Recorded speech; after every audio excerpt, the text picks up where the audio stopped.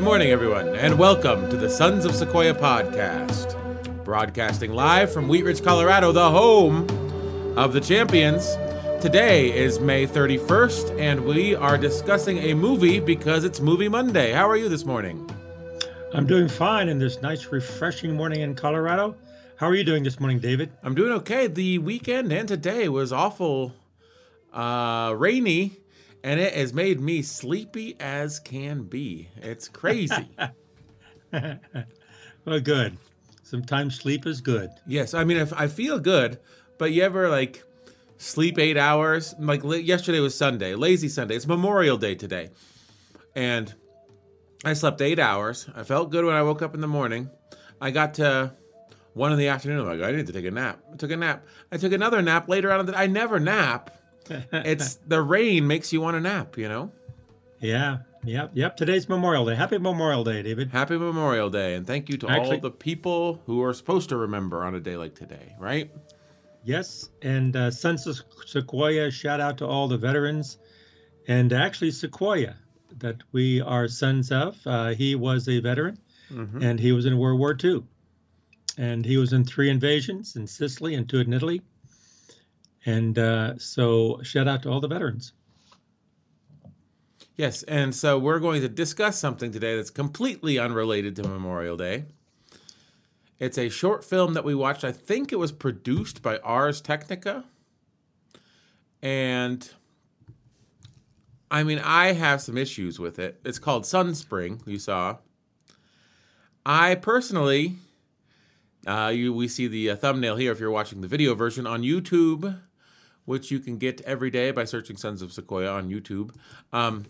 And we'll broadcast live. All the podcasts, they have to go up on the RSS feed. So if you want to see this live as we do it, you can join us every morning at 9 a.m., Monday through Friday, for this podcast. So Sunspring, it's more of an idea than a movie. Does that make sense?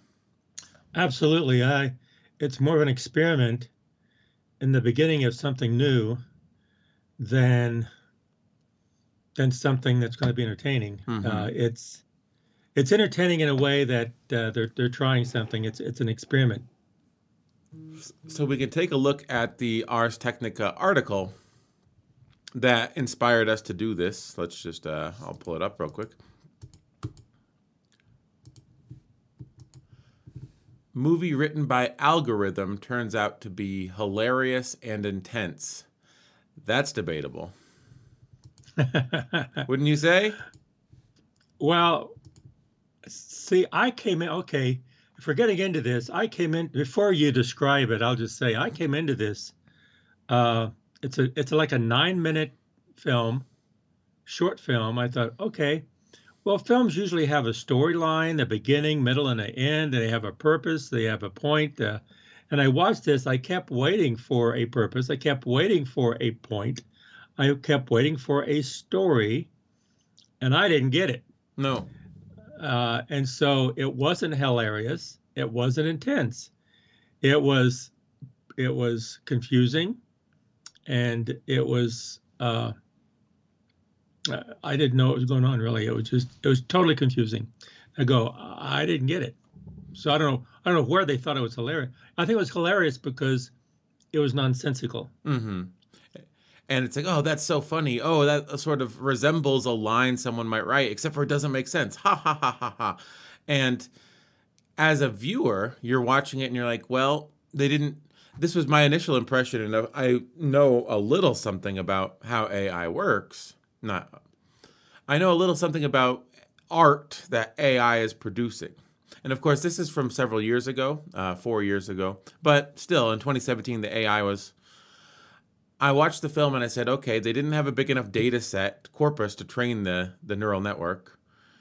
And whatever the algorithm was that they used to write it focused more on making sentences that were syntactically correct than sort of training the AI to have a plot or to have a narrative or to imbue any meaning into the writing. It was sort of like, oh, take all these words that you got from these scripts that we fed you. And right, so before we get into it, let's talk about exactly what they did. So I'm going to go frame by frame here, so we can just take a look at this. So just above your smartphone keyboard lives an artificial intelligence. It was trained on lots and lots of emails, and it'll try to guess what you'll type next. Okay? Mm-hmm. And then we were curious what would happen if you trained this kind of software on something else. And then science fiction screenplays. So we fed a LSTM recurrent neural network with these. And then you see it gave him the text to about 200 scripts, science fiction screenplay scripts. And one of my gripes with the movie, if we're just going to just be rawly critical, is these title screens, they went way too fast. So I couldn't read this, and I didn't really absorb this the first time. I had to go back and look at this after the movie was over. But if you notice, there's about 200 scripts or so. Well, And we're watching a list of them now. And they're all, scripts of... Then we gathered a cast and crew for one day. Now, I gathered from this, and in subsequent reading, I realized this is one of those, 48-hour film festival things. mm-hmm. So I'm thinking maybe they only trained the neural network for one day, and they had it spit out if you gave it more material and a longer time to sort of learn the patterns and stuff, and were able to tweak the algorithm, you might have gotten something more usable. What they ended up getting was a bunch of gobbledygook. It was nonsense. And then let's see, is that all? I think. Oh. Then we fed in random seeds from a sci-fi filmmaking contest. So this was the prompts that are given to you in the 48-hour filmmakers contest. And here they were. See, I wasn't familiar with this contest, so I wasn't sure what these prompts were all about. It's sort of like when you go to an improvisational comedy show and they say, "Can someone give me an occupation?" And you're like, butcher. Like, "Can someone give me a city?" Like, Philadelphia. And then the cast is like, "I'm just a butcher from Philadelphia." But see, that makes sense if you know why you're getting the prompts. Mm-hmm. I didn't know why these prompts were being given. Yeah. So what does that mean? But now I know. Yes. Because you explained it to me. So the title had to be Sunspring. A line of dialogue that had to be used was, "It may never be forgiven, but that is just too bad." A prop and an action was a character pulls a book from a shelf, flips through it, and puts it back. Optional science idea was, in a future with mass unemployment, young people are forced to sell blood. Now, if a human was writing a screenplay for this, they would put all of these together and try to make some type of a coherent storyline and something that may be science fiction, but we have these characters moving through, and there's reasons for saying each one of the dialogue. There's a reason for bringing the book off the shelf and putting it back. There's a reason for the mass unemployment. So a human would try to think of reasons of why that's true. Yes. Like when it's like, incorporate the line, in the film. "It may never be forgiven, but that is just too bad." You imagine one of your characters has done something, or someone off screen has done something that needs to be forgiven, and that they won't be forgiven for, and how that's just life. And you sort of think, what are those things? How do you incorporate that line of dialogue? "It may never be forgiven, but that is just too bad." Something has happened that requires forgiveness, but it won't receive that forgiveness. So you're thinking, AI doesn't think like that, especially this AI. Right. This AI was just like, okay, we're going to shoehorn that in with a bunch of other random sentences that I've composed. But if a human was doing that, they would try to set it up to where they're, like you said, they're setting it up to once you said that, it made sense in the storyline. But what we heard was just randomly that sentence was said because it's in the script. Yeah. Oh, and then let's see. There's one more thing that we'll show here, and then this is the script that popped out.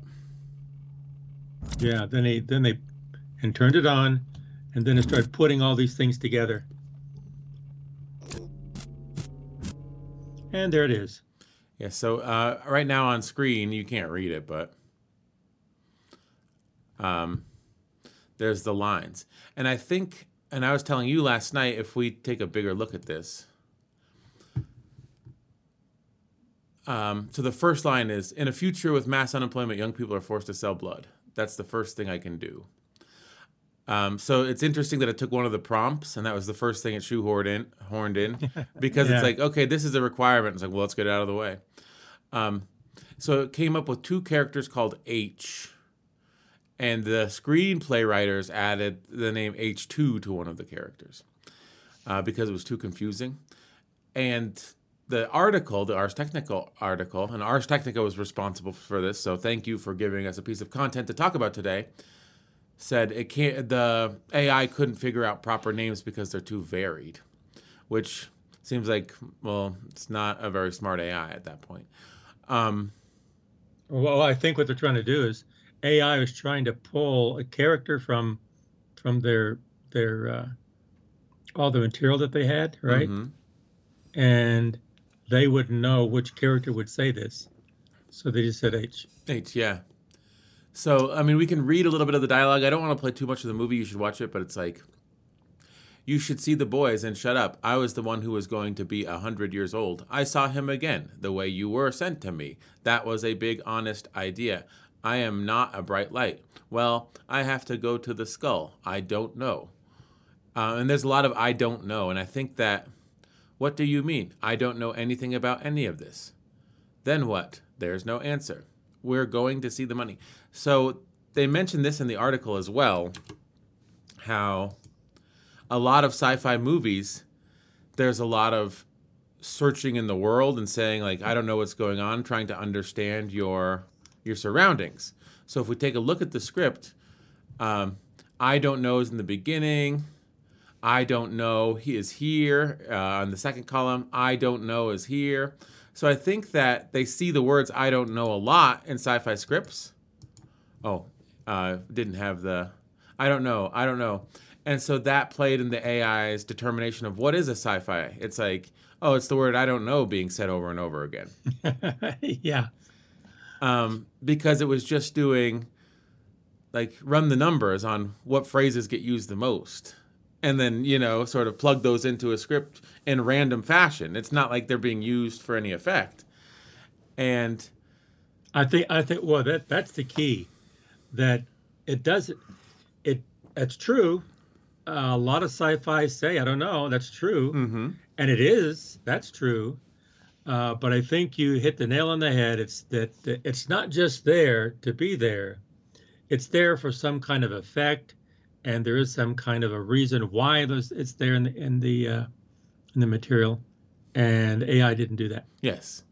So, I mean, it's just, and so I think we can get into, they trained the neural network, and they had it spit out this script, and then they shot it, with, Hollywood actors, Thomas Middleditch from Silicon Valley, other people. There were 3 actors, and it did well in the film festival. And I was saying this yesterday, one of the reasons it did well, and I'll pull back up the movie, and you won't be able to see this on podcast, but the shots, we're looking at one of the shots now, they're cinematic. Yeah, they're very good. The film is lit well. The sound, you can understand all the dialogue. There's a little bit of sound design. Everyone's wearing costumes. And I think that at a 48-hour film festival, and this is not to rag on any independent filmmakers, but the level of competence displayed in the filmmaking, regardless of the script, was probably a level above a lot of the entrants. You'll get stuff that's filmed on cell phones. The sound, you can barely make out the dialogue. There's no music or sound design. This had all of that stuff. It was a real team sort of putting together a 9-minute film. And the only thing that AI had to do with it was the script. So you could take a look at this, and there's a special effects shot later. Here he is. There it is, yeah. Where he's in the stars. Yeah. And he's under a table, yeah. So, they cut the frame. They had a green screen, obviously. And it's like not the most, but it's composited correctly. You're not seeing. So there's competence to the filmmaking, and I think that's what carried. That's what carried people. Oh, it was interesting. Didn't make any sense, but something's going on. I think that does a lot to go a long way in a 48-hour film festival when a lot of the people participating, God bless them, but they'll be incompetent at filmmaking. And the team that made this movie, look at this shot. It's well lit. Yeah, the background is the lighting is subtle, the subject is lit up, and so it is produced. Mm-hmm. And I wouldn't use the word incompetent. I would say they didn't have the same amount of expertise or ability or technology at hand as they did. Mm-hmm. They brought to the game a lot more resources than a lot of the filmmakers made. Other filmmakers are very creative, but they didn't have the resources. So I think they finished in the top 10. I forget exactly how it played out, but they were like, oh, there was over 200 entrants and we got top 10. And it's like, I would hate to see 200 through, or whatever, 11 through 200. Because this film wasn't very good. Good point, David. Can you imagine watching that many? Mm-hmm. And this is sort of a Mount Everest situation, like, because it's something that's never been done before. And it's a 48-hour film festival. It's not like we're putting $100 million into an AI movie. We're filming over the course of one day. The special effect shots, even though they're not $1 million shots. It's like a green screen and stock star background. So I think what they did was. But the three actors were very good. Yeah. I thought they were excellent. Well, they're professional actors. And it showed. Those actors were very. What were they? Oh, I have it pulled up here. Let's see here. Thomas Middleditch. Thomas Middleditch, Elizabeth Gray, and Humphrey Kerr. They were great. Mm-hmm. They were very good. They did a very good job. Yeah, and so, but the only thing that didn't, and the production was extremely good. The actors did a good job with the script. The script was just really went nowhere. Yeah, which is a very good point. Very good point. When you have a good film, what is the necessary elements of a good film? It's a good script. Yeah. Although, you can sort of polish a turd. And if people aren't paying attention, they're like, oh, yeah, I remember that one. It was competently done. It didn't make any sense to me, but it's better than this one about, aliens from the planet Zargon where everyone's wearing rubber masks. And so it'll get 10th in the film festival because it's like, oh yeah, I remember that one. It was well lit and well acted. I see that with music a lot. You'll write a song and the song doesn't have any meaning, but it sounds nice. So, well, then people like it because of the music. Yeah, it's true. So I think it's possible for people to like film because of the lighting and that's right. The dialogue sounds good and their sound design. There's if we listen, you won't be able to hear it, but I don't know. I'll just choose a random shot. If you listen, it's scored. I can share real quick the sound. Yeah, why couldn't we share this on YouTube? Because whenever we share stuff that's copywritten, but I'll just play just a few shots, and you'll hear there's a score in the background. And it sort of adds to the emotion of the script, like dung, ominous tones being played, in the whole notes and chords. That does a lot for emotion that a script doesn't do. So it's like if you're saying these lines, but you're getting a minor chord, a dun, you're being told to feel a certain way about these lines. Mm-hmm. The guy was trying to stop me. He was like a baby, and he was gone. I was worried about him. And even if he would have done it all, he couldn't come anymore. I didn't mean to be a virgin. I mean, he was weak. I thought I'd change my mind. Okay, that's enough of that. It's a bunch of nonsense. But you get the idea, right? But what's her name? Elizabeth Gray. Mm-hmm. Very dramatic. Yeah. Very dramatic. It was very well presented. She's very good. Now, is that going to take us down, you think? What? I hope not. I just get upset when they take us down because we played 2 seconds of a trailer, and it's like, we're talking about your little movie. We're bringing notoriety to it. We're not trying to steal it. You know what I mean? even though we're being relatively critical of this. Now, here's the knock on us for what we've said so far. This was, like you said, not really, they're not trying to win an Oscar. They're trying to do something that's never been done. And they did it. They had an AI spit out a script. They got together actors and sets and costumes and lighting people and sound people. And they filmed over the course of a day.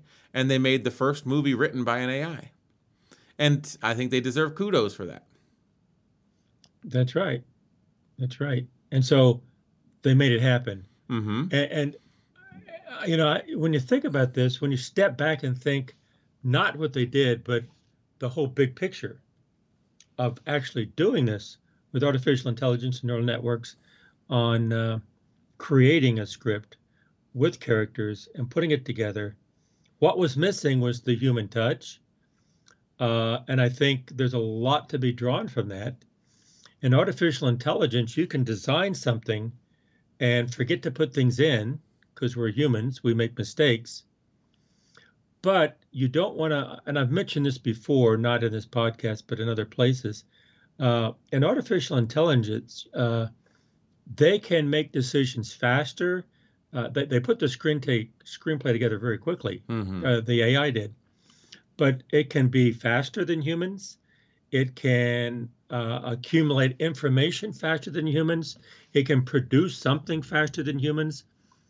But it doesn't have the same content that a human would have.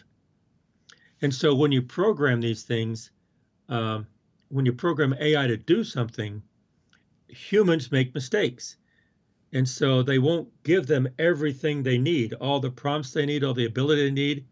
And we saw that in the film, that there was no humanity to it. Mm-hmm. There was no link to it.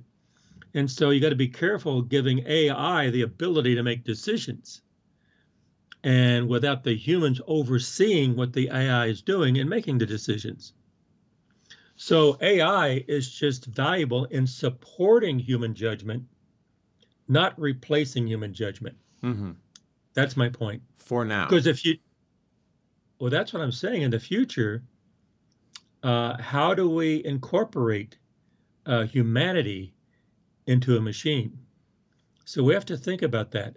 So we have to think about what type of humanity do we want to put into a machine with AI? Whose humanity? It's fascinating. The more I think of it, you think, okay, well, look how many different countries there are. Do we want a European humanity? Do we want a North American humanity? Do we want an Asian humanity, an African humanity, an Australian? Each one is a little bit different. Mm-hmm. And so, or do we have checks and balances so an AI can't have total control? Remember 2001: Space Odyssey? Yeah, I mean, people like to point to that, but I guess my point is for now is the AI is in its infancy. It's taking baby steps, and we look at it and it's like a baby. But computers, you know, by 1990 were 10 times more powerful than computers in 1980. And by 2000, they were 10 times more powerful than computers in 1990. By 2010, they were 10 times more powerful. So we think, look at this baby. We need to make it, help it grow. But if it keeps growing at an exponential rate, it won't be long, maybe 2100, 100 years, where AI will be guiding us. We won't be guiding AI. Well, it can now in cars. Mm-hmm. It can in some business decisions. It can in forecasting. It does now in a lot of quantitative areas Mm-hmm. where the direction is based totally on the numbers. But when you go beyond that, where the decision is not based totally on the numbers, but there's other types of conflicting, the world is full of contradictions. Yes, but what I'm saying is AI may be more poised to understand and conquer those contradictions than we are in 100 years. And it's like, we can't give it any parameters at some point. It'll be able to tackle all these things better than we can. And just because it's still in its infancy, we're like, well, we need to guide it. And the thing is, it might be unguidable. And it might be unguidable sooner than later.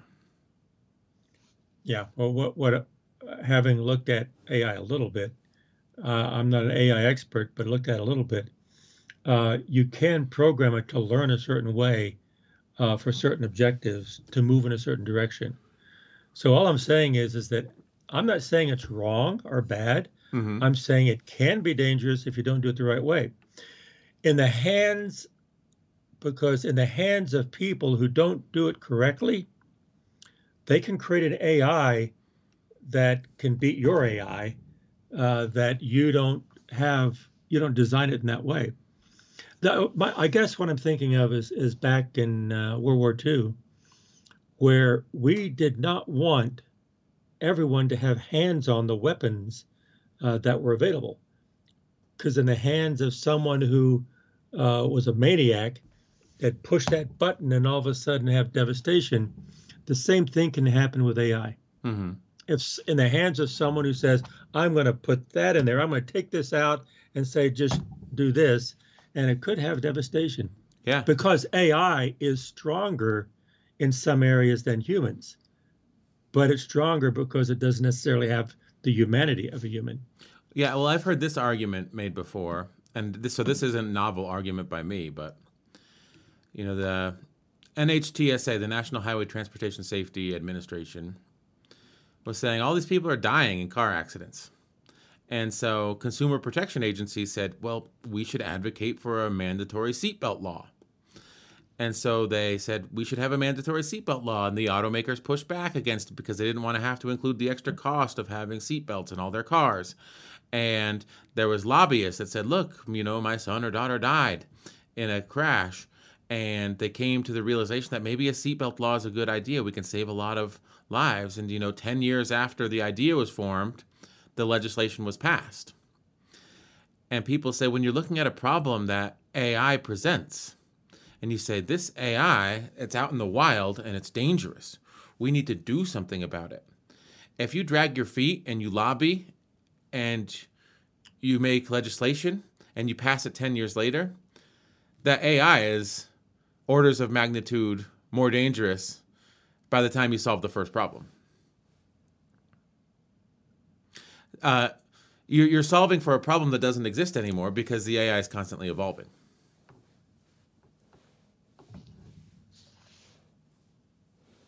I didn't totally follow your logic there. Okay, so let's say that a car crash, in 1955, cars drove about 60 miles an hour and crashes killed about 20% of people because there were no seatbelts. In 1965, cars drove about 60 miles an hour and crashes killed about 20% of people because there are no seatbelts. When everyone had to put in seatbelts by 1975 because the law got enacted, crashes only killed 5% of people, but cars still drove 60 miles an hour. Now, if you take that analogy and the AI is driving 60 miles an hour and crashes kill 20% of the people, by the time you enact the legislation 10 years later, the cars are driving 6 million miles an hour and killing 99% of the people.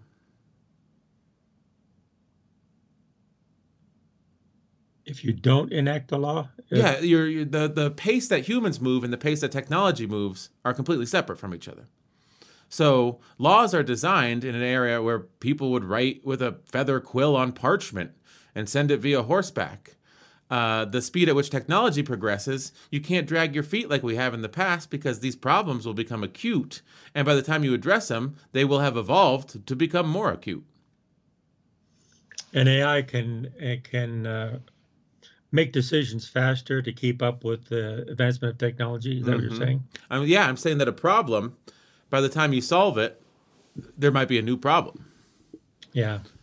And AI can respond to those problems in a real time that's going to be effective and not too little too late. Like, that's the kind of thing like what you're saying is, unfortunately, like the United States is much more reactive to problems than proactive to problems. They'll say, we have a problem, we need to solve this. Well, why do we have a problem? Because we never did anything to prevent it. Yeah.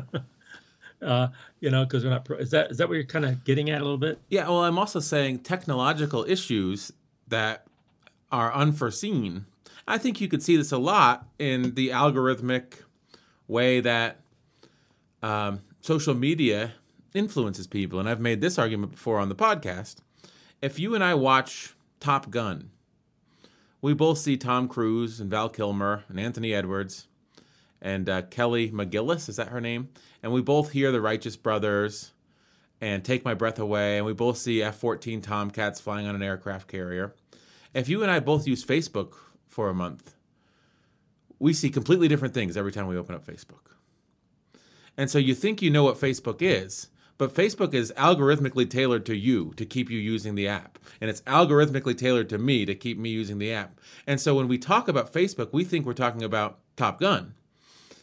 But really, we're talking about two different things to two different people. And it's designed that way. And so it's opaque when you say, oh, we need to do this. There's too much misinformation on Facebook. And it's like, misinformation might be 0.1% of the information that's on Facebook, but 30% of the users might be accessing it. Because once you start accessing misinformation, you're more likely to click on ads. And they're not optimizing for correctness of information. They're optimizing for click-through rates on ads. Very good point, David. Very good point. That's true. Very true. So, yeah, I mean, but to get back to Sunspring, I wanted to talk about something real quick. Okay. I don't want to go through the article. I mean, we read a lot of articles here, but we read this last night. One thing is some of the crew or some of the cast members saw a love triangle plot. Some of them saw this. And even the title, it's hilarious and suspenseful or whatever. Hilarious and intense. I didn't get any of that. It all seemed like nonsense to me. I didn't either. Like, I didn't find it hilarious or intense. I didn't see the love triangle plot. And then they mentioned this. They were reading in things from a real movie into something that wasn't there because it was deliberately vague. And so that reminds me of, have you ever heard of InspiroBot? Yeah. I think I've told you about InspiroBot. You told me about it. InspiroBot. InspiroBot is an artificial intelligence. They just trained it. Now, it's easier to do this because it's one sentence. So this computer programmer from Sweden said, I saw all these posts on Facebook, and there was like a picture of like a meadow with an inspiring saying. And so he basically scraped Facebook, and he got all of them, and he trained an AI to create inspirational sayings of its own. Now, unlike a script where there's dialogue between two people and a plot, it's much easier to do one line. But if you use InspiroBot and you say, generate me an inspirational clip, you'll start reading stuff into what the AI has done, even though it's just sort of randomly putting words together in a pattern that it's seen from Facebook from other posts. Should we try a few? Sure. We could probably have a whole episode of just having a InspiroBot saying, and then having some real applications. So let's take a look at it. Let's generate an InspiroBot. Okay. Here we go. Here it comes. Here it comes. Drink bleach. Prepare for failure and never, never prepare to die. Okay. Okay. Here comes another one. Here comes another one. You don't have to become a teacher to generate revenue. That one is true. It's true. That's true. That's true. Here's a third one. If you understand how to confuse her, you understand how to understand her. And so you start doing stuff like this, and you can say, oh, there's some sort of, it's deeper. Like, you know, some of them, they'll come on combinations of words, and it's like, oh, that's a little deeper than I thought, you know? And really, it's not deep. You're putting the deepness in with your own mind. And that's right. What I like about InspiroBot, perhaps more than this, because I don't think the technology is there for Sunspring yet. Because in a movie, you're expecting a narrative thrust. When you're talking about just one line, we'll generate one more. Because there's some that I've actually thought about. Sue people unashamedly. Oh, my goodness. That's terrible. Sexy hunks everywhere. Work together for your common goal. Making Social Security history. Okay. I want to find one that's sort of like, always examine the ignorance of your own body. There's one. One what? Like, it's like, oh yeah, like there's things that I don't know, you know? There's things that I haven't explored. There's things that my body and mind haven't. And so like by examining your own ignorance, whether it's body or mind, you could grow. You could use that as like a touchstone. But really, it was just putting random words together. Yeah. Well, it's a good contrast, David, because the InspiroBot, they put words together and then you build a narrative around it. Mm-hmm. But then the AI in the Sunshine or whatever it is, Sunspring. Sunspring, they had random words, but there was no context because you're expecting the movie to do that and didn't do it. Mm-hmm. Now, here's my question, though, with InspiroBot, because I have used it and said, oh, that's kind of, in its way, or in my interpretation, profound. And we didn't get any good ones today in the 5 or 6 we did. But it's some good ones. It's not profound. It's random putting together of a sentence using an AI, and you're adding the profundity to it with your thinking. Now, how often does that happen with art that you've seen that's created by humans? Same. Yeah. Same. I think it Very happens same. a lot. You start saying, or if someone tells you, like, oh, this piece of music or this piece of art is a masterpiece, and you look at it and you're like, I don't know, but let me pretend like it is because everyone else says it is. Yeah, and to you it is, yeah. If you're honest. yeah, I think that Well, that's... Do you remember the first thing I said once that movie was over last night? Because I didn't expect what I was going to see. Do you remember the first thing I said? No. I don't get it. Yeah. I don't get it. So, people don't want to say they don't get it, especially in art. They go, "Oh yeah," and they'll make something up. Uh-huh. To throw some words, almost like an InspiroBot, throw some words together and then the listener, your words and that art, which you didn't really get, but you said some words, and so the listener starts somehow putting them together. Mm-hmm. I noticed that a lot. It reminds me of a great South Park episode. Matt Parker and Trey Stone, Scrody McBoogerballs. Okay. Oh my goodness. The Tale of Scrody McBoogerballs. Second episode of the 14th season. The 4 boys, Kyle, Stan, Kenny, and Cartman, they write a vulgar book called Scrody McBoogerballs. And they want it to get banned because they've learned about banned books. But when Stan's parents discover the manuscript, the boys say that Butters, he's like the foil, he's the nice guy that they always blame everything on, wrote it. And then they get enraged when people read it and hail it as a literary masterpiece. Oh, that's brilliant. That's brilliant. Yeah, and it's sort of like a play on Catcher in the Rye, because Catcher in the Rye got,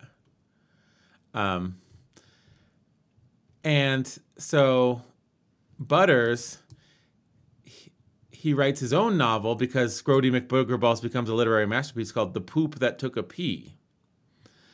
And it doesn't make any sense, but everyone in the town is reading it. And they're saying, oh, I don't know. I think that there's actually more nuance to The Poop That Took a Pee than there is to Scrody McBoogerballs. They're trying to say, you know, not only did the first one have artistic merit, this new one that's not as good also has maybe even more artistic merit. And it's sort of just a play on how if you're told something's good, you'll try to find any justification for liking it that you can. Because there must be something there. Yeah. So you got to find why it's good, and so you'll make things up. Like, oh, I see that, yeah. And then whatever connection there is, even weak, they'll try to fold it into something more meaningful. Yeah, and I think, honestly, if you didn't know that Sunspring was written by a computer, and so you went into it, you would say, I don't know what they're trying to say. Maybe I'm just not smart enough to sort of put that dialogue together as a narrative in my head. Maybe the writer is on a different level than me. And the writer is on a different level than you because they're a computer and they don't really understand narrative or plot.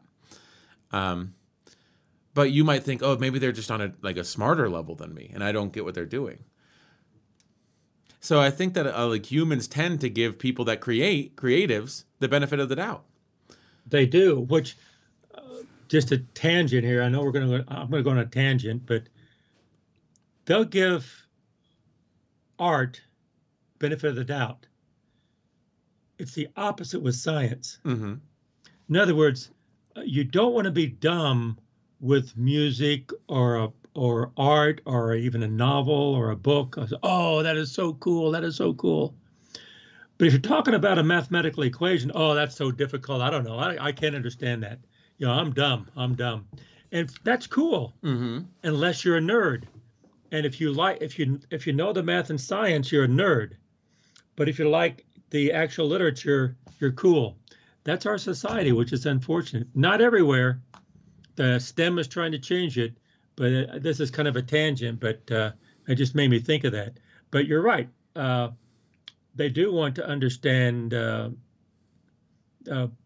They'll have book clubs, and they talk about the books and throw around ideas. And that, how many book clubs are there on mathematics books or physics books or chemistry books? Mm-hmm. I don't know too many. Let's read a physics book and let's talk about general relativity. Just talking about what it means. Well, I mean, but there's Doesn't Reddit. happen. There's Reddit, and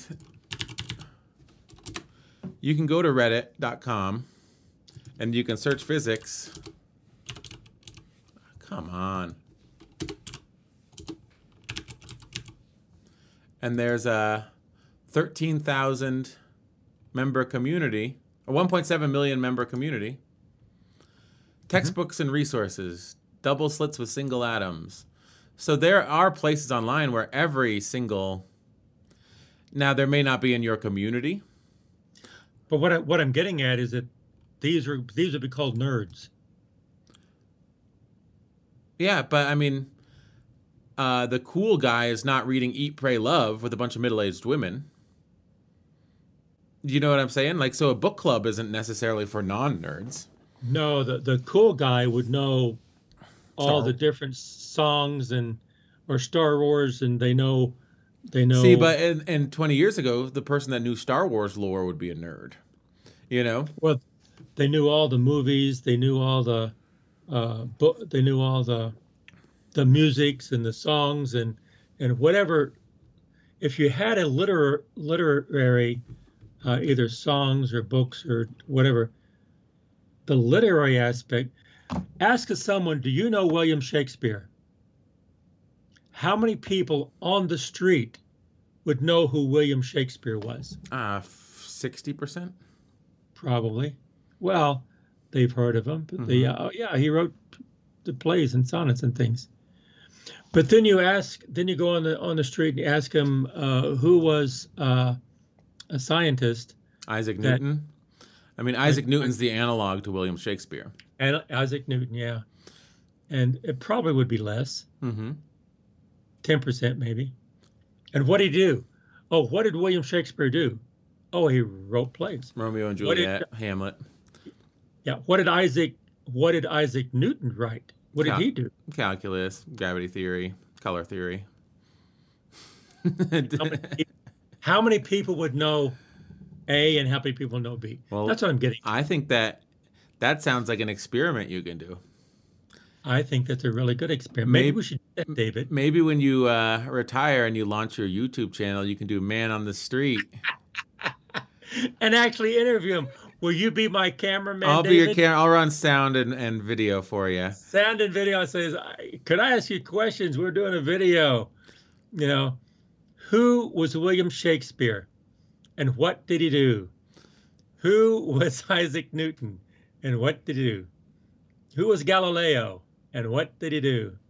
Mm-hmm. Who was Harper Lee? And what did she write? Yeah, that'd be great.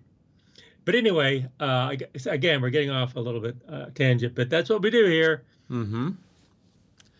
I was listening to NPR about podcasts, and I think it was the guy that started Anchor. Have you ever heard of Anchor? No.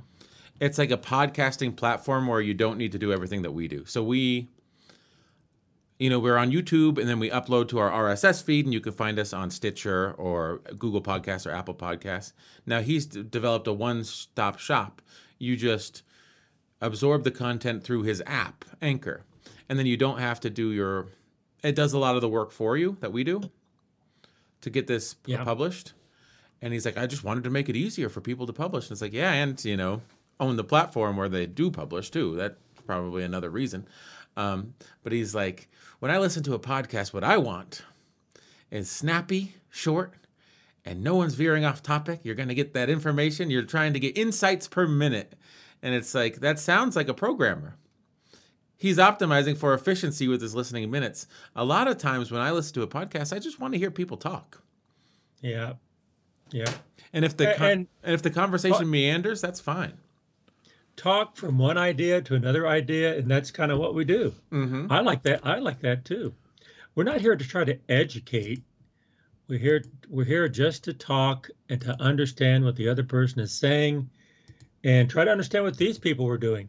And when you start thinking about what they did, who was the Sharp? Oscar Sharp was the director. Ross Goodwin had the AI. What they did, it was fascinating. It is, there they are. Director Oscar Sharp, and then Sharp's longtime collaborator Ross Goodwin is an AI researcher at New York University. What they put together is kind of like the beginning, maybe, of a revolution. I think it's a long time coming, but they finally took that step. Mm-hmm. That small step for man. What's the saying? Small step for man. Giant leap for mankind. Yeah. Giant leap for computer kind. I'm not saying this is exactly the same, but it is a step in a direction of AI that can be done. And who knows what the spin-offs of this could be. Mm-hmm. They're trying to write a screenplay. But how many other things could this be used for other than just writing a screenplay? Yes. And I mean, for who is the Ross Goodwin, the AI guy, he's taking an LSTM, which is a long short-term memory algorithm, and trying to apply it with a corpus, the body of work, which is, 200 some odd scripts, and put out something usable. And you say, well, my phone does something like that. And they say that even at the beginning, your phone predicts text.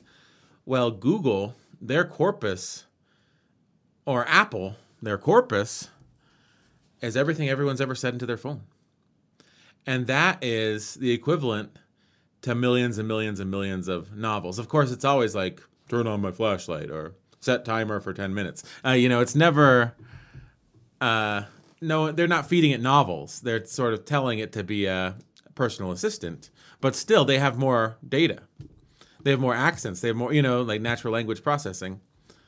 They have more data points to work with. So this is one guy trying to develop a script with his AI, whereas Google, I'm sure their AI team is 1,000 strong, and their corpus, their data points, are coming in every single day from all over the world. And the neural network is designed to become better with more data. Mm-hmm. With larger samples or larger learning corpus, you're going to get much stronger results. Mm-hmm. So the fact that one guy did this, one guy built the neural network, and I'm sure that he was standing on the shoulders of giants, like Newton said, and using techniques that he learned from other researchers and sort of just applying it to something novel. And that's a lot of what academic and scientific and artistic inquiry is about. It's taking something that exists and saying, it hasn't been done with this before? Let's try it. Let's have this write a script and then let's film it. And you got to respect that. Absolutely, because when you start applying things at different places, they could be dead ends, and they could lead someplace you didn't expect. And in the future, those dead ends could be resurrected and still find more things you didn't expect. Mm-hmm.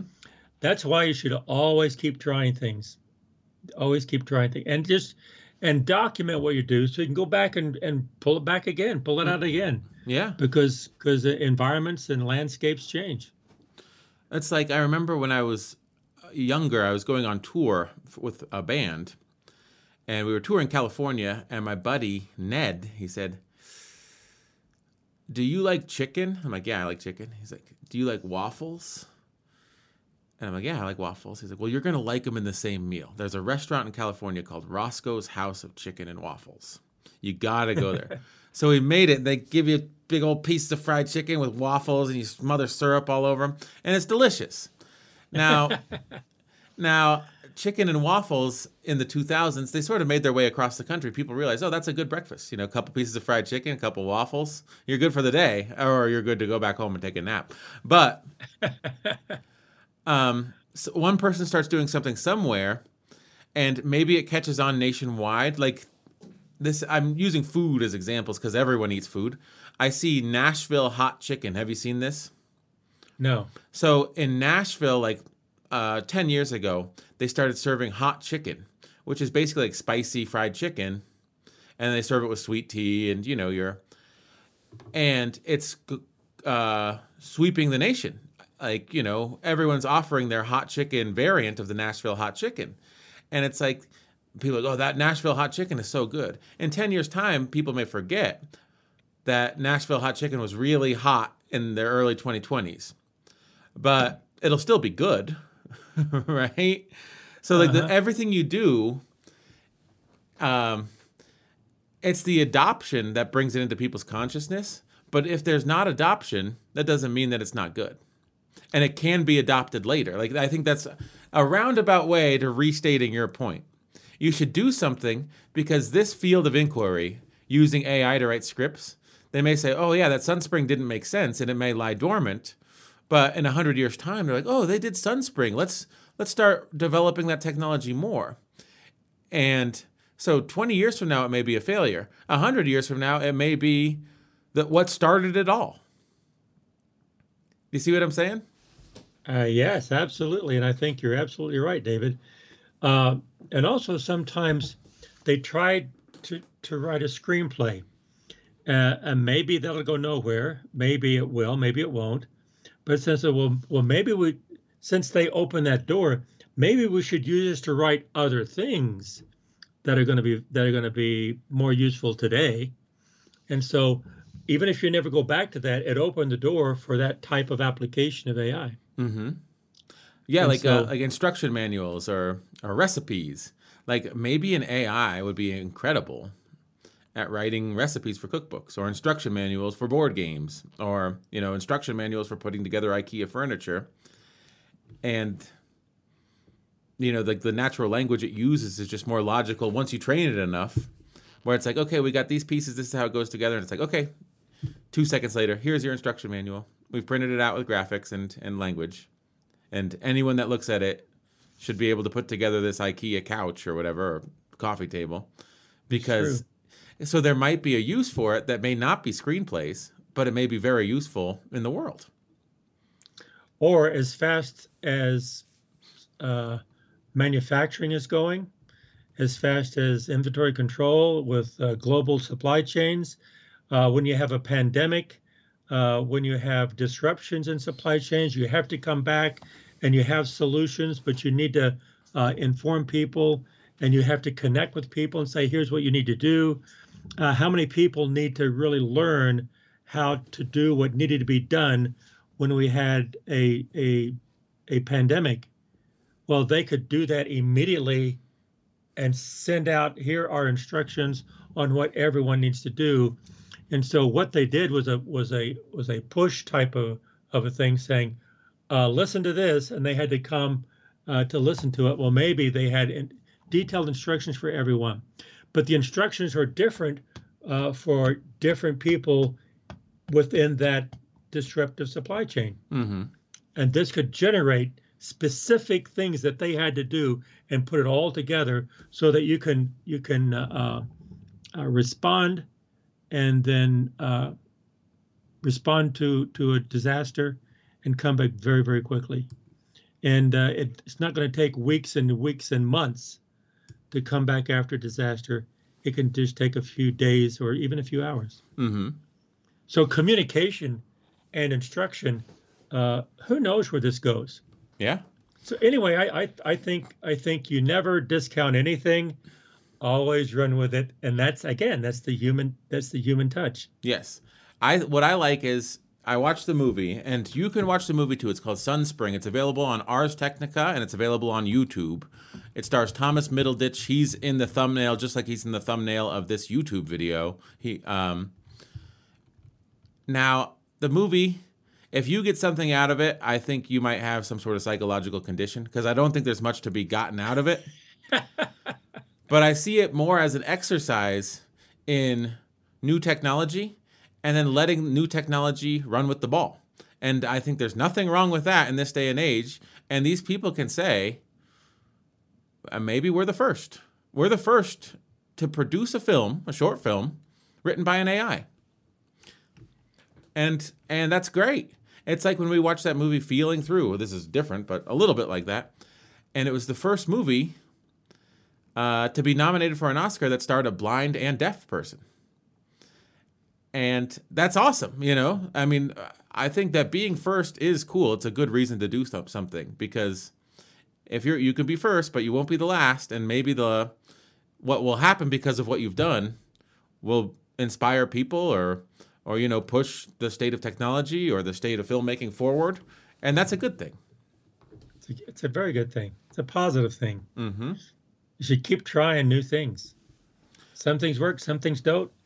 And sometimes it's not so much whether they work or whether they work or whether they don't work. The key is you tried something. Yes. It's the trying.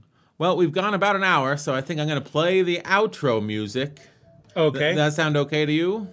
Sounds okay to me. All right. Well, do you want to say goodbye to everyone? I do. Here, Sons of Sequoia. We want to say keep on talking. And listen more than you talk. And try to understand what the other person is saying. Bye. Bye.